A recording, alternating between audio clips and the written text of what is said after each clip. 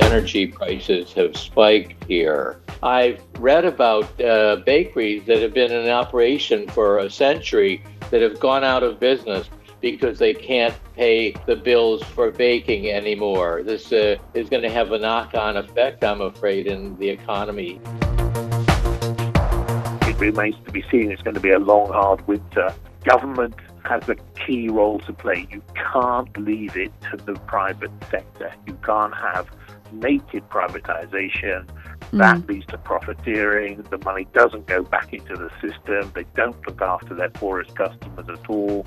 They're simply looking after their shareholders and the greed at the top.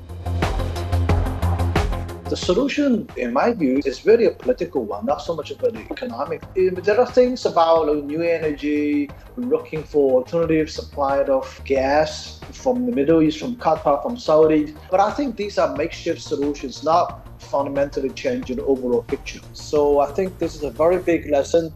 Country needs to develop a secure supply of energy sources. The Chat Lounge. Chat Lounge. Chat Lounge. The Chat Lounge unpacks views and opinions on hot issues in a more casual way. Welcome to the Chat Lounge. I'm Tuyun. Joining our discussion on Europe's energy crisis are Harvey Dzodin, Senior Fellow at the Center for China and Globalization and former Vice President of ABC TV Network in New York. Mike Bastin, Visiting Professor at the University of International Business and Economics and Senior Lecturer at the University of Southampton, England. And John Gong, Vice President of Research and Strategy at the University of International Business and Economics, Israel, who's currently in Beijing. Great to have you all back on the show, gentlemen. So here in China, though many cities are experiencing an Indian summer, producers of electric heating equipment in the country are actually working around the clock to deliver their products to overseas clients, especially those in Europe. And some of the producers have seen orders from Europe soar tenfold when compared with a year ago. So let me start with John. What's your first response to the news? Many people here in China actually may be surprised when hearing this. Are you surprised anyway? Well, initially I'm shocked. Then, after a little pause, I thought about this again. It makes perfect sense. I think what's happening in Europe is really a dire situation. People had to find makeshift solutions to prepare for the winter. And now with this explosion associated with the Nord Stream pipelines, it's pretty clear that it's going to be a very, very cold winter in many parts of Europe. And people there are not going to have the luxury of their whole house or their whole condo to be heated. And that's why people are looking for at least a warm place for the night, and hence the demand for products like this. It's certainly it's good news for Chinese exporters, yes. But it's a very saddening to see that at this stage. It's very, very saddening, for Europe as developed and civilized society. And they're now, dealing with this problem. I mean, this is something that in China, we used to deal with in the 1990s, like 30 years ago. That was a solution for the winter. But it's going back to that stage in Europe right now. And then let's turn to our guests in Europe. And Harvey, you're now living in Vienna, Austria. What's the situation there? Have you purchased any, electric heating equipment lately? No, but we're watching our energy consumption very much because energy prices have spiked here. And we need to be very careful. And in some ways, we need to balance our purchases between heating and eating. So it's not a problem for some people, but for many people, they have to reallocate a lot of their budget to heating. Right. So people here are quite worried. And what about in Britain, Mike? Similar, echo those concerns. People are very, very concerned, very anxious going into the winter. Obviously, we're experiencing the colder weather. We had a couple of heat waves in the summer, as you know, here. But the temperatures return to normal. It looks like being a cold winter. The sorts of things people are already doing and talking about is looking at alternatives. So a lot of our neighbours are getting slow-burning log fires and contraptions that can do something similar. So we're exchanging messages about where to get the cheapest wood from and use that to heat. And heat just one room and spend more time in one room. So it really is quite dire. It's almost like going back to perhaps, I wouldn't say wartime situation, but it really is financially very, very serious, and particularly for the poorest. And we're getting all sorts of dire reports about children going to school cold, not being fed very well. As one of your panelists just said, there's a choice between eating and heating, unfortunately. So it's difficult to sort of overstate just how serious, not just the energy crisis, but the economic crisis that the UK now finds itself in related to the recent announcements with these unfunded tax cuts, which have really made things a lot worse. Indeed, but it seems Mike and Harvey, at least you yourselves haven't been, affected that much, right? Well, no, we have personally. I suppose we are relatively well, quite sort of, let's say, comfortable. But our heating bills have, at the moment, they're about 2.5 times what they used to be. So that they have gone up considerably, and we can just about cover that cost. But we ourselves are making cutbacks elsewhere, where discretionary spending was things like nice things that you don't actually need, things like holidays and extra trips and travel. We're having to look very, very closely at that and not doing as much as we'd like to. So we are in a relatively fortunate position, but it certainly has impacted on us, most definitely. Mike, do you have any idea what percentage of the population has been affected so far, or severely? It's difficult to put a percentage. I would say everybody's been affected, but the poorest most definitely. So I would say, a recent survey, very chilling survey amongst even professional families, was that 8 out of 10 expect to visit food banks over the winter. So food banks are repositories of donations of typically tin food that lasts a long time, sort of free food for those that really are hard up. And it's really even relatively middle-class families that are now turning to donations and handouts. So that percentage, I should say, is very, very high. And unfortunately, we don't have a government, and many are arguing this, a government that are really addressing this at all and haven't really tried to help out those most needy. What they've done so far is just hand out massive tax cuts to the wealthiest in the economy, which is, as the IMF has just said, stoking inequality even further. Mm. And what's the situation in Austria, Harvey? Which group of people and what industries have been most severely hit? Well, I think Austria is a kind of welfare state, and so it takes care of its citizens quite well. And just an interesting piece of history that 120 years ago, Vienna was not only known for music and culture, it was also called Red Vienna for its socialist orientation. And part of that legacy exists today in Vienna, is that the government owns or controls about 250,000 housing units for its 2 million inhabitants, and they're very well built.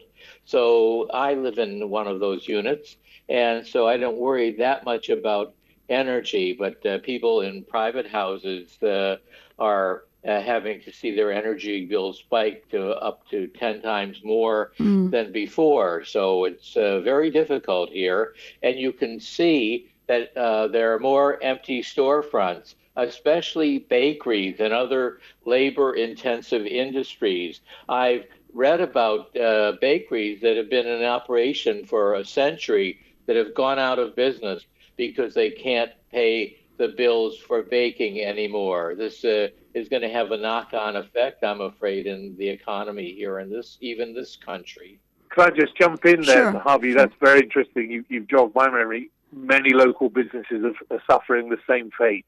Every night on the news, we see a range of businesses, from bakeries to butchers, typically small retailers, who really have just gone under. I mean, the government have offered some sort of lifeline, but not a great lifeline. And also the point you make about socialist Vienna and the government and government ownership and looking after and not being obviously as profit-oriented, that's gone here, where the energy sector is 100% privately owned and has been for a long time. So again, that's contributed to this greed, and the government really do not have the sort of control. In fact, the opposition Labour Party are calling for some sort of temporary renationalisation of parts of the energy sector to bring them back in line with a more, let's say, a more humane approach and a less profit at all costs approach. So I echo those points most definitely.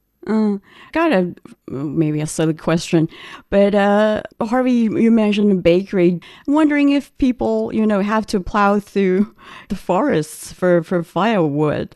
I think more people are doing that, yeah, because the price of wood pellets, for example, have also gone through the roof. So this is not just limited to energy bills for people's individual houses or businesses, but throughout the economy, everything is affected. So the inflation rate here in Vienna and in Austria is about 10%.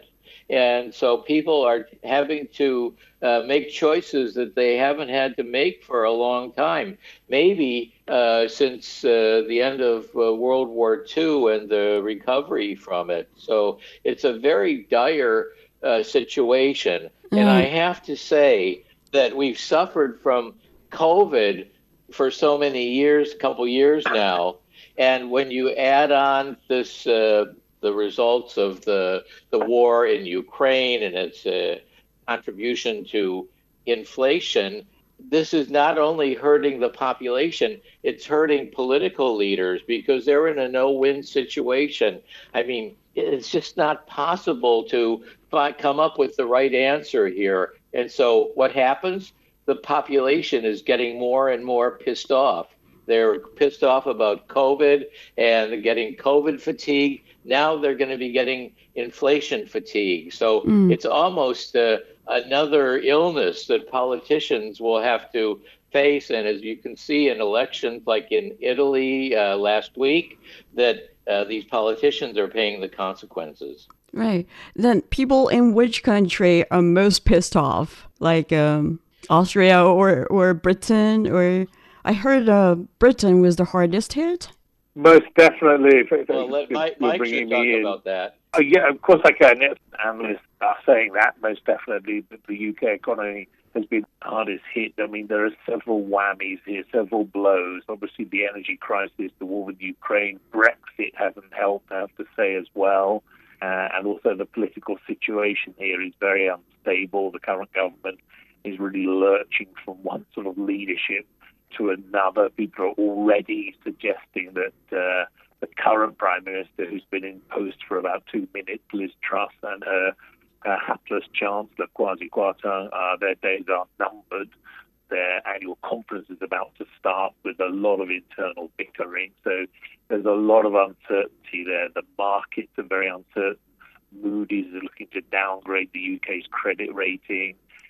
So the energy crisis is just one factor that has made life in the UK at the moment very, very challenging and very, very different. Again, it's difficult to actually understand just what we've been through because, as Harvey said, COVID was challenging enough, and many people over the summer were saying this is the first sort of post-COVID summer. It really does feel like we've got our freedom back. We can go here, there, and everywhere. 1 or 2 people are still wearing masks. We still need booster jabs. We've got to be careful, but it does look, touch wood, finally, that we're sort of out of the woods, so to speak, and then here we go. So yes, we have been hard hit. People are talking about the UK as the new Italy, the new sort of unstable. But things can't be that bad, right? I understand the British.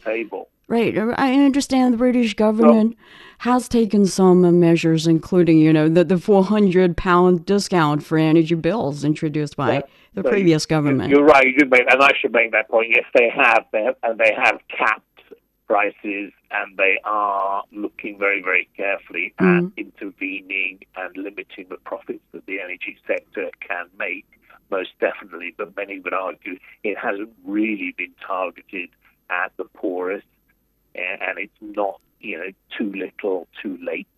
It has been some sort of help. I think they were pushed into that. It's against their nature to actually intervene. And as your panelist said, a government that really cares and actually takes ownership of this sector. Many people were very, very critical when the energy sector was privatized quite some years ago, sold off too cheaply, too recklessly, and that those chickens are coming home to roost. You're saying it's too late, too little, but isn't there anything? I think it's difficult. The government doesn't have much room to maneuver. I mean, the borrowing is huge. Borrowing because of COVID and the furlough and paying for people to keep their jobs. The Eat Out to Help Out fiasco that the previous chancellor introduced last summer that sent us back into an economic downward spiral.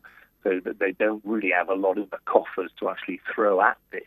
And John has been sitting idle for quite a while because it seems that it has little to do with you at this moment. But from your perspective as an outsider, John, have you found any measures taken by any European government incomprehensible to you or too little, too late? I think. Yeah, well, I think they're in a very difficult situation. I think their policy space is very much constrained. I think ultimately the most important reason is indeed this ongoing war in Ukraine and the set of sanctions associated with that. So I think the solution, in my view, is really a political one, not so much of an economic. We need to have peace in Ukraine. We need to have these international commodity markets restored. We need to have renewed supply of energy to Europe from Russia. These are the things that can address the set of problems currently unfolding in Europe right now.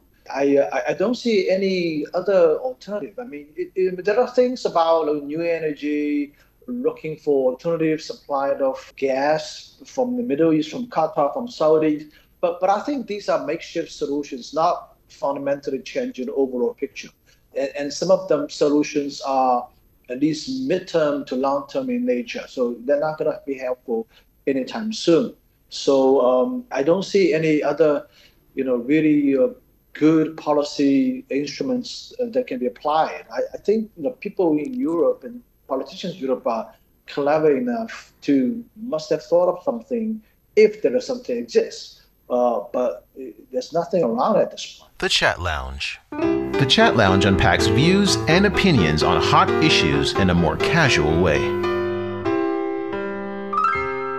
You're listening to The Chat Lounge, and we're talking about the cold truth about Europe's energy crisis. Harvey, what's your take? Do you think there's no other choice except political ones? Well, I think that people can do a lot, conserve energy, and that will help alleviate some, but not most of the problems. So self-help is certainly something. So people are going to have to be used to turning down their thermostats. People are going to have to maybe use electric blankets that use less energy.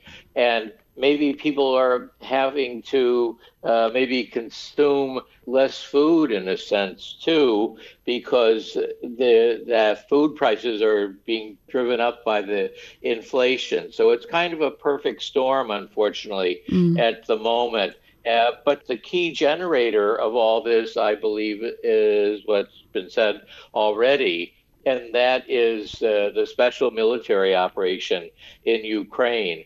We need peace there as soon as possible. I think after that happens, that the inflation will go down, energy prices, which are driving the inflation, will go down.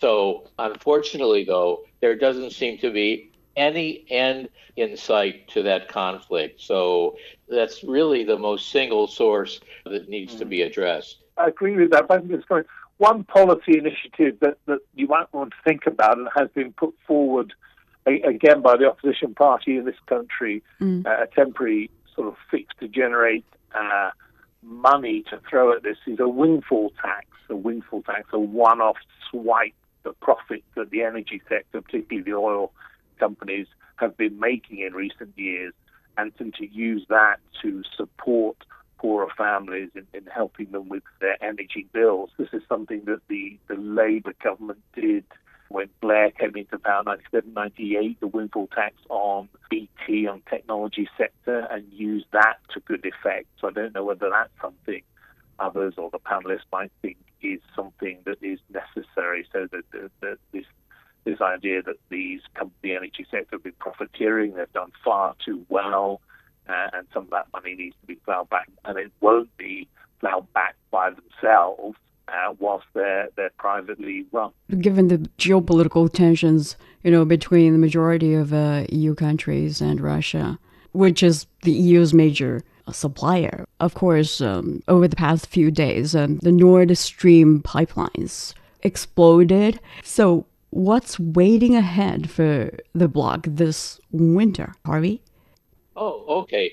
Well, yeah, this is concerning about the Nord Stream pipeline because sabotage is strongly suspected but not yet proven. And that means that this conflict is taking a further ugly turn.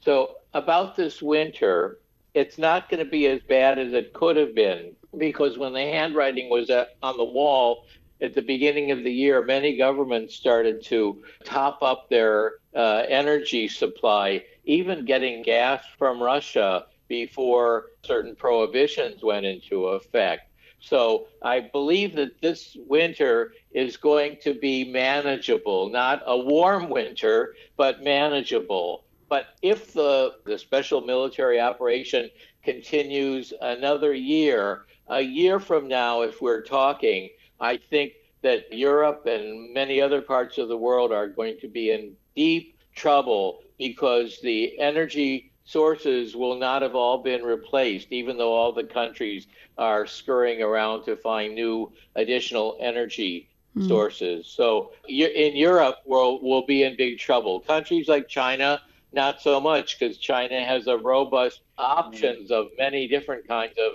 energy that your country has been developing. Mike, do you think it's manageable? I think I'd like to think I'm the eternal optimist, and I'm trying to take a positive view, and we can see a way forward. I'm very, very concerned. I think the UK are in a position where there's huge reliance in effect, on Russia, and that situation in Ukraine doesn't seem to be heading towards some sort of solution. So that could drag on and on. I'm not sure if that's really going to be resolved definitively very soon. The UK has positioned itself, has marginalized itself in Europe, most definitely, not part of the single European market. That will inevitably have some sort of knock-on effect when it comes to working together with our European partners. So it remains to be seen. It's going to be a long, hard winter. We need a change of government. We need a change of approach. And that, again, is not something that is on really remote. It doesn't look as though that's possible. The opposition party are very, very weak, in my opinion. The leadership is weak. So it remains to be seen. Let's hope the situation in Ukraine can resolve itself sooner rather than later. And John, what's your evaluation over this?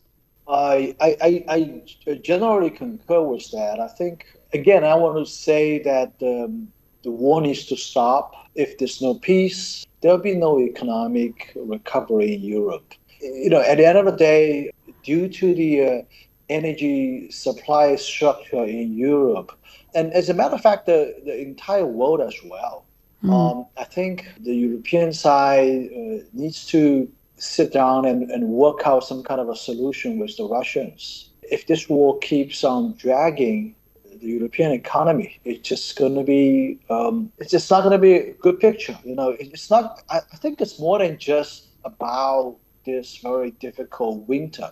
Moving forward, you look at the capital exodus from Europe right now. Look at the production and manufacturing situation in Germany, for example.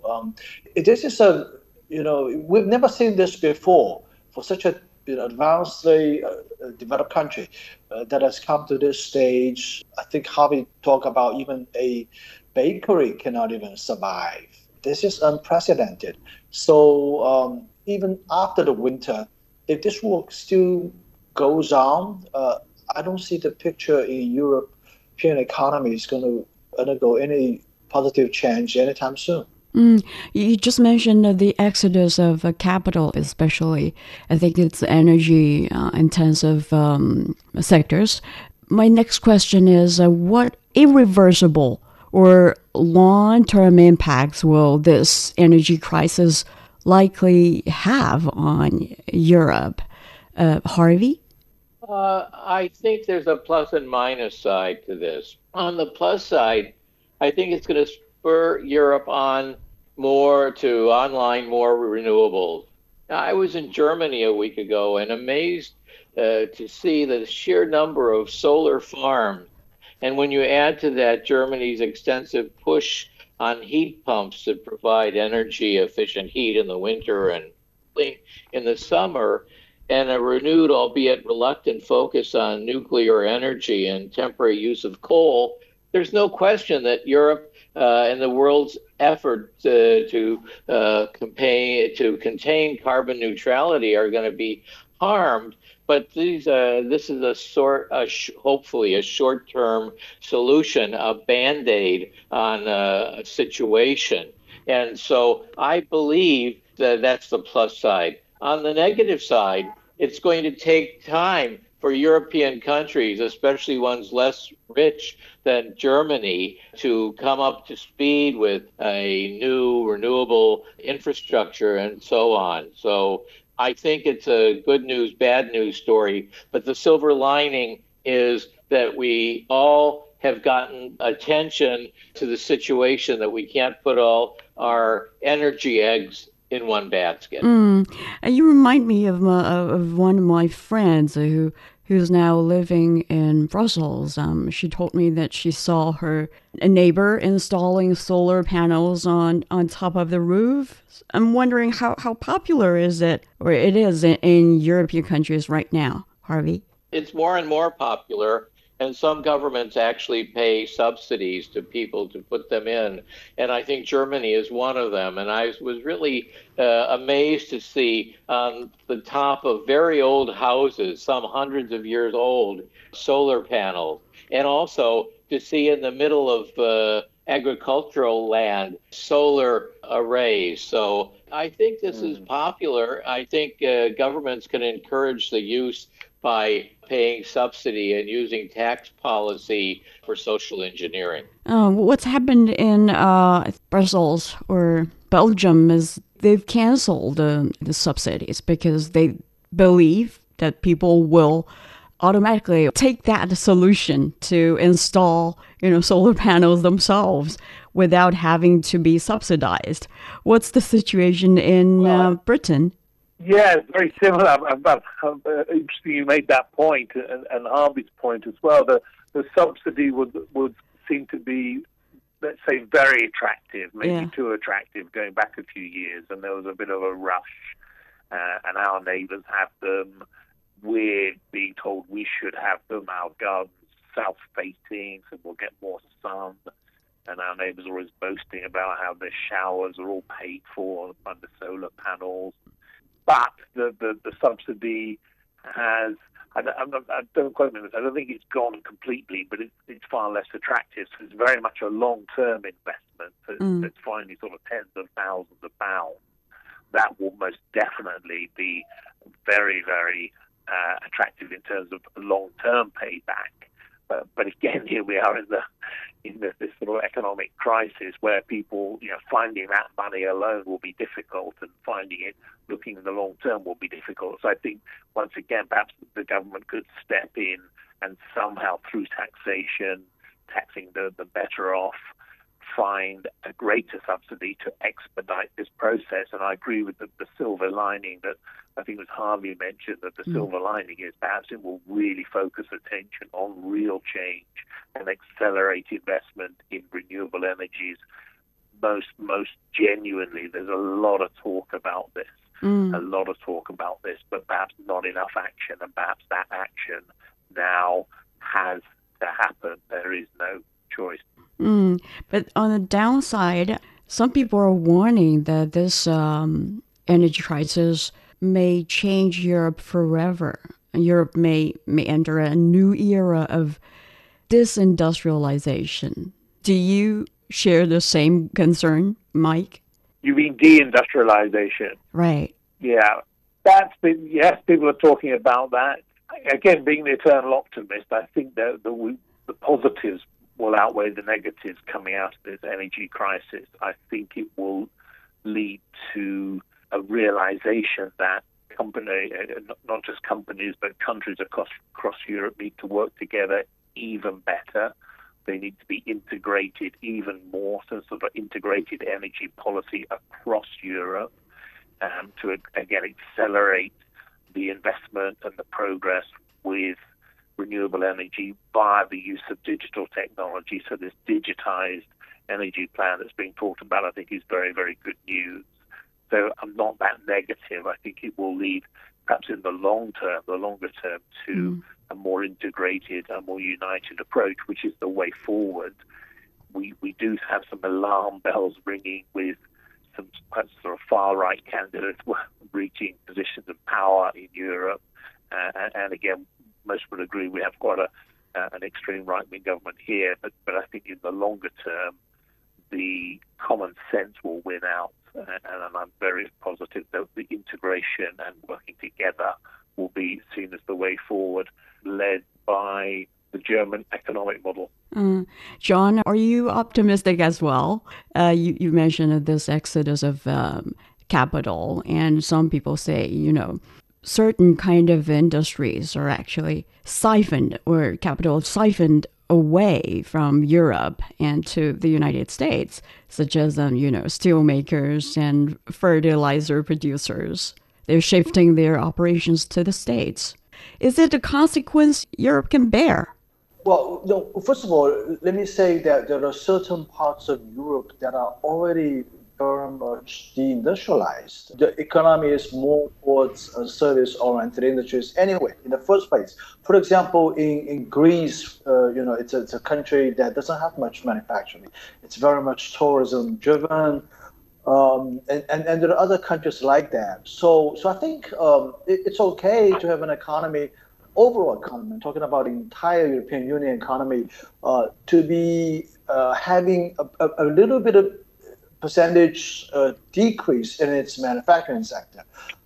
This is something that has already happened in Europe, in the United States. So I don't think it's much of a great concern here. Now, having said that, I think the issue about capital moving out of Europe to the United States, it's not just going to the United States, actually. I mean, you look at the foreign direct investment statistics in China for the last few months. There are indications that some of the additional investments are actually indeed coming from Europe here in China. So it's a broad phenomenon, and probably it will continue for a bit of a more time given that the energy supply picture in Europe is not going to be fundamentally changed anytime soon. But this energy crisis is actually accelerating that process, right? Yeah, sure, of course. Manufacturing fundamentally relies on electricity, on energy supply. So without a secure supply of that, without a affordable and secure supply of that, it's very difficult for manufacturing sector to sustain and to stay. So capital is going to seek an alternative. And what do you see as the biggest lesson that can be drawn from this energy crisis in Europe? To all of you, maybe Harvey first? Sure. I think that it means that every country is interconnected to every other country. And because of that, you can't just compartmentalize this problem with Europe in one basket and America in another and China in another. We're all in this together, and we should be working together. So Mike had mentioned this possibility of this digitized energy system of the EU. I don't know what that is, but to me it sounds kind of like the concept of metaverse. But if it means that we're going to use AI to learn from past successes and mistakes, it's a must. But beyond that, one of the things that I do like in the EU's plan is to focus on the ICT sector, information and communications technology, because energy consumption by components of global digital infrastructure are expected to grow by 50% in the next 8 years. But what's self-defeating in the EU's plan is to continue to demonize Chinese innovators in the sector like Huawei because of pressure from the U.S. So just as the Soviet Union joined with the U.S. to defeat the ancient scourge of smallpox during the height of the Cold War, China, the U.S., the EU, the rest of the world should be addressing these existential challenges that we face and not zero-summing them out, which we're doing now. I think that that's a recipe for disaster. And Mike, maybe you can explain this digitalization plan a little bit first. I will, and I'll come on to that very quickly. But one thing I wanted one big learning point, and I'm afraid I probably will still be lost on a lot of people, is the role of government. I think not just working across governments, across European governments, but there has to be an acceptance, an unequivocal acceptance that where certain industries are concerned, and energy is one. Government has a key role to play. You can't leave it to the private sector. You can't have naked privatization and private companies running wild. Private oil companies, the energy sector, that has contributed to this crisis. That leads to profiteering. The money doesn't go back into the system. They don't look after their poorest customers at all. They're simply looking after their shareholders and the greed at the top. So I think that has to be a realization, and that governments need to accept. And that's a real positive on the China side, where the Chinese government plays a crucial role in working with the private sector. So that public-private partnership has to be really thought through much more and put in practice.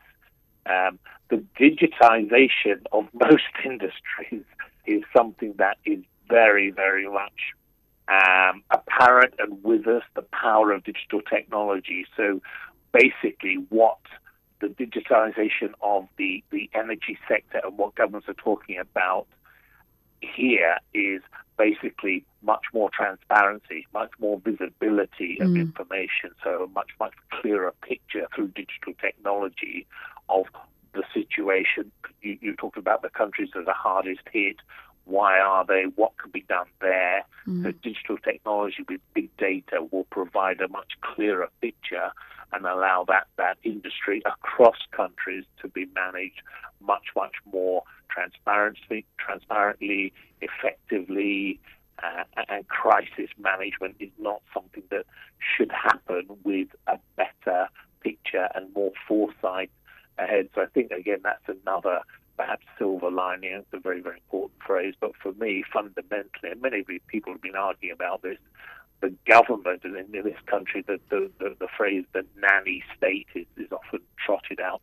Government has a key, very positive role to play with the private sector, with energy in particular. It's not the same as selling cars, selling chocolate bars.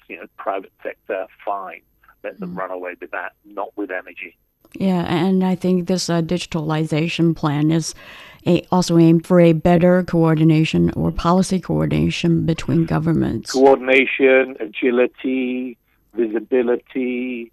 We talk about this a lot with the latest digital technology. So I'm sure people are familiar with blockchain technology and transparency of supply chains, an absolute digital footprint that is irremovable. I think this is something, again, but that needs investment and accelerated investment. So hopefully that will be another positive coming out of this. The Chat Lounge. The Chat Lounge unpacks views and opinions on hot issues in a more casual way. You're listening to The Chat Lounge, and we're talking about the cold truth about Europe's energy crisis. Apart from capital, do you see any challenges lying ahead for this plan to be implemented as scheduled? Mike? I think the key challenge is actually the coordination across countries and a tighter European network of companies. I think the French, Macron's put forward the idea of some sort of European network, economic network of countries that's not necessarily involving countries in the single European market. Countries there's rich and poor in Europe, and do they really help each other as much as they should? If you look at Northern Europe, Southern Europe, there's a big gap. Obviously, we look at Germany compared with Greece and Italy. So I think the biggest challenge is that the richer countries have to accept they've probably got to do a bit more, and they've got to help the poorer countries, which will in turn help themselves and help their economies continue to grow. So I think that's the biggest challenge. That definitely will take a lot of argument, discussion, or any compromise. And we still got John to answer this. The biggest lesson we can learn from the energy crisis in Europe? John? Yeah, I think the biggest lesson is with respect to the safety and security issue. Energy is fundamental to any economy. The economy cannot run without a secure energy supply. And it's a fact that China relies heavily on the imports of a lot of raw materials, including coal, oil and gas. And I think this is a very big lesson, particularly against the news that this explosion associated with the Nord Stream pipeline project. So I think this is a very big lesson. The country needs to develop a secure supply of energy sources. Some of them are alternative new energy sources. Some of them are, the traditional energy sources, but have to be acquired in a safe and secure way moving forward. I think today's China is facing a entirely different international environment, political environment, foreign policy environment. And I think the prospect of China's own supply network of these key raw materials being sabotaged, being blackmailed, being under attack, it's not really a far-fetched imagination anymore. I think it's for real, and it could happen. So I think the government needs to prepare for that, and at least in terms of planning and strategy forming, that perspective has to be taken into account. And I think that the government must have thought about this and taken this into consideration already. Do you think we need to get ourselves some electric heating devices just in case? Say that again. I didn't quite catch that. Yeah, Chinese people always say prepare for danger in times of safety. So I'm wondering if we ourselves need to get some electric heating devices just in case. Uh, I don't think so at this point. I think there's enough security at this point, at this moment. But I think I hope now we're not going to get to that stage. It's pathetic if we're getting to that stage. But I think we need to plan for that at least. It's something that could happen if our relationship with, for example, the United States keeps worsening. So it's the old saying, right? You plan for the worst. So we hope we not get there, but it's something I have to be keep in mind. Right.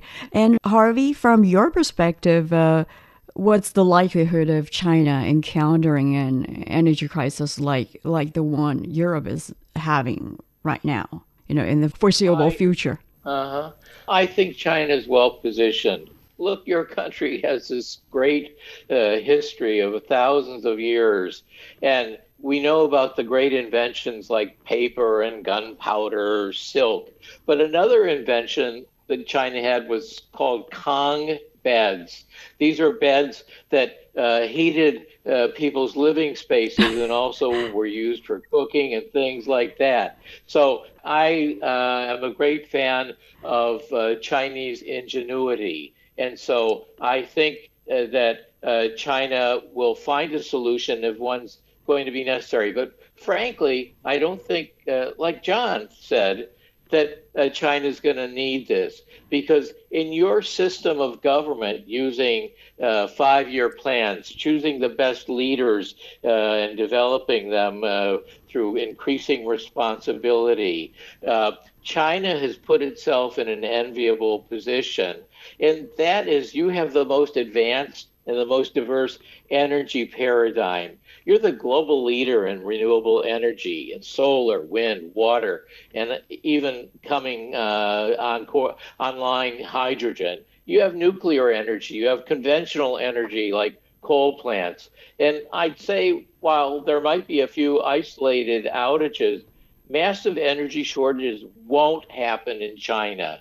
And yet, even with the temporary reliance on carbon fuels during this crisis, China is still on course to meet its 2030 and its 2060 Paris climate goals on time and probably earlier. So I don't think Chinese people should go out and buy electric blankets or Kong beds anytime soon. And Mike, do you see the capability of China is so strong if in the event of an extreme situation? I think he's unlikely. I echo the comments made by the other panelists. I think one thing to add is, whilst we see younger generations are a little bit more a bit less thrifty, a bit less frugal, obviously a bit more carefree, younger generations, I think the traditional values of frugality and basically preparing and saving and being there in worst case scenarios, I think still resides, and that's a big difference with the UK as well. I think people, haven't set aside savings in terms of extra heating bills and extra costs generally. And I think the Chinese, I know Chinese families almost certainly have done and will continue to do so. So I think that's another factor. So I think it's highly unlikely. And in addition, you have a government that is really working with, obviously the Chinese economy is modernizing, it's integrating internationally, globally, and there's much bigger space for the private sector, which is a good thing, by the way. I believe in the private sector, but there's very, very firm government guidance and control that as well that will not allow the the private sector to run away with things as they have done in the UK. It seems all of you are very confident at China's ability in handling such an energy crisis, or not put itself in such a crisis. But John, my last question is, are there any visible weak links in China's energy security that need to be fixed? Well, immediately I'm thinking about the entire supply chain associated with the alternative energy sources. For example, there are certain, we really have to think about every little link in that supply chain. In terms of a little component in the equipment that is being used, that kind of thing. We have experienced this problem, the choke points issue, right? The technology choke points. For example, in the semiconductor industry, there are those choke points that are very much subject to Washington's control. They're cutting off our supply. And I'm asking the same question. In our entire supply chain associated with the alternative energies, are there similar phenomena here? I think these are the things that I would be thinking about if I'm in a government planning seat. Other than that, I think if you look at the coal, look at the oil and gas, I think we're relatively in a good position. Russia, Saudi, these are pretty reliable suppliers. So I think these aspects, I think I'm pretty comfortable with. But I keep thinking about the technology issues in the alternative energy sector. Mike, your take here? I think there are always going to be possible weaknesses and the weak links. I think with China, we saw this quite recently in southwest China. I think the weather, obviously there can be severe changes in weather now with global warming. So if there is a shortfall in rain, most definitely, and if the cold winters are even colder and more biting, then that will put pressure, most definitely. It's a very, very large country with a large and growing population. But what sort of control, what allowance can you make for that? One thing, again, a positive thing is that the Chinese government for many, many years has invested so much more in renewable energy, clean energy, green energy, and this green environment is a very real part of their, again, government-led economic plan, which we don't see. Again, I'm afraid this is a very, very important point to make again. In the UK and elsewhere, it seemed to be left to the green environment. The next step is really left to the private sector in terms of innovation and choice and competition. But as we know, that doesn't necessarily work, and if it does, it works after a fashion. So I think that the extremes of weather could really present challenges in China. And Harvey, we know that you have every confidence in the Chinese government. But if you have to name one weak link in China's energy security, what would it be? I think John and Mike covered this quite well. I think that the weather is something China can't yet control, but is working on it. And so, we did see this problem in Sichuan, but I think this is temporary. And I have confidence in the Chinese system of decision-making because it anticipates problems and addresses them quite well. And I don't think that's true of many other countries. So to me, it's only the weather, but I think that that's being studied and will probably be controlled to some extent in the not too distant future. And like they say, don't have thy cloak to make when it begins to rain. And as John said, prepare for the worst. And on that note, we wrap up today's chat. Many thanks to Harvey Dzodin, Senior Fellow at the Center for China and Globalization and former Vice President of ABC TV Network in New York, Mike Bastin, China observer and senior lecturer at the University of Southampton, and John Gong, Vice President of Research and Strategy at the University of International Business and Economics, Israel, for your time and insightful views and analysis. Please feel free to leave a review for us, either on the topic or on the show, and subscribe to the Chat Lounge wherever you get your podcasts. I'm Tuyun. Thank you for being with us. We'll chat soon.